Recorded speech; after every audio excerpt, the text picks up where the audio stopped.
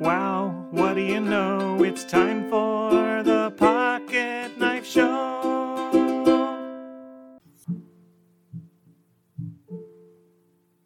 Hey, it's Mike on the mic again for another episode of the Pocket Knife Podcast. My tolerance for out-of-tunishness is fairly low. Little deviations from the norm in a musical instrument or a voice in a choir give me the heebie-jeebies. The dissonance causes pain in my ears and in my heart. I play the guitar, which sits in my office, often enough that it's usually mostly in tune. I can pick it up, form a chord with my left hand, and play something with my right, which will sound okay. I almost always turn on the built-in electronic tuner and adjust each string in turn anyway. I want the E string to sound an actual E when plucked and the B string to sound an actual B when strummed. I don't want either a sort of E flattish or B sharpish thing. When I've tuned every string, I play an E major chord and, if every string is right, I feel at peace. Shortly after my family and I moved to Pratt 11 plus years ago, we went to our first concert at the local high school. My wife and I found seats in the bleachers while our girls grabbed their instruments and joined the rest of the band on the gym floor.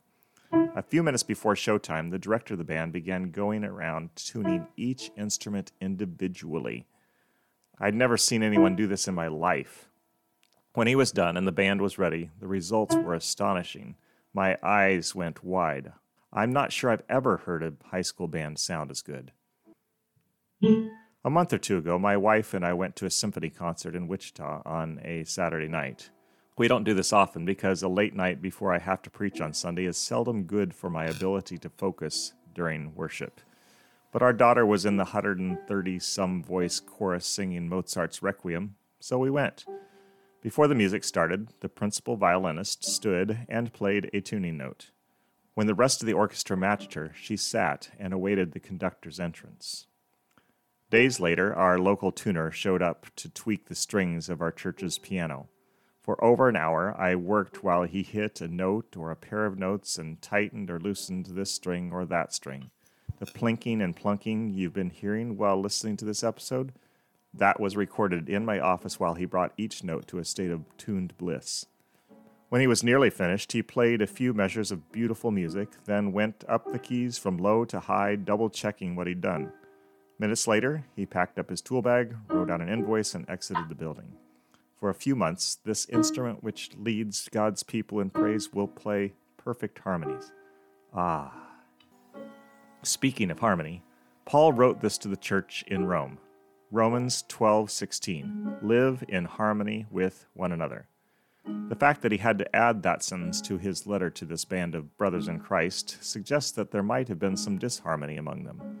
Perhaps the song they were singing to the world around them was a little off-key. What does Paul tell this out-of-tune church to do to get themselves in line with what God wants? Verse 10, be devoted to one another in love. Honor one another above yourselves. Verse 13, share with the Lord's people who are in need. Practice hospitality. Verse 15, rejoice with those who rejoice. Mourn with those who mourn.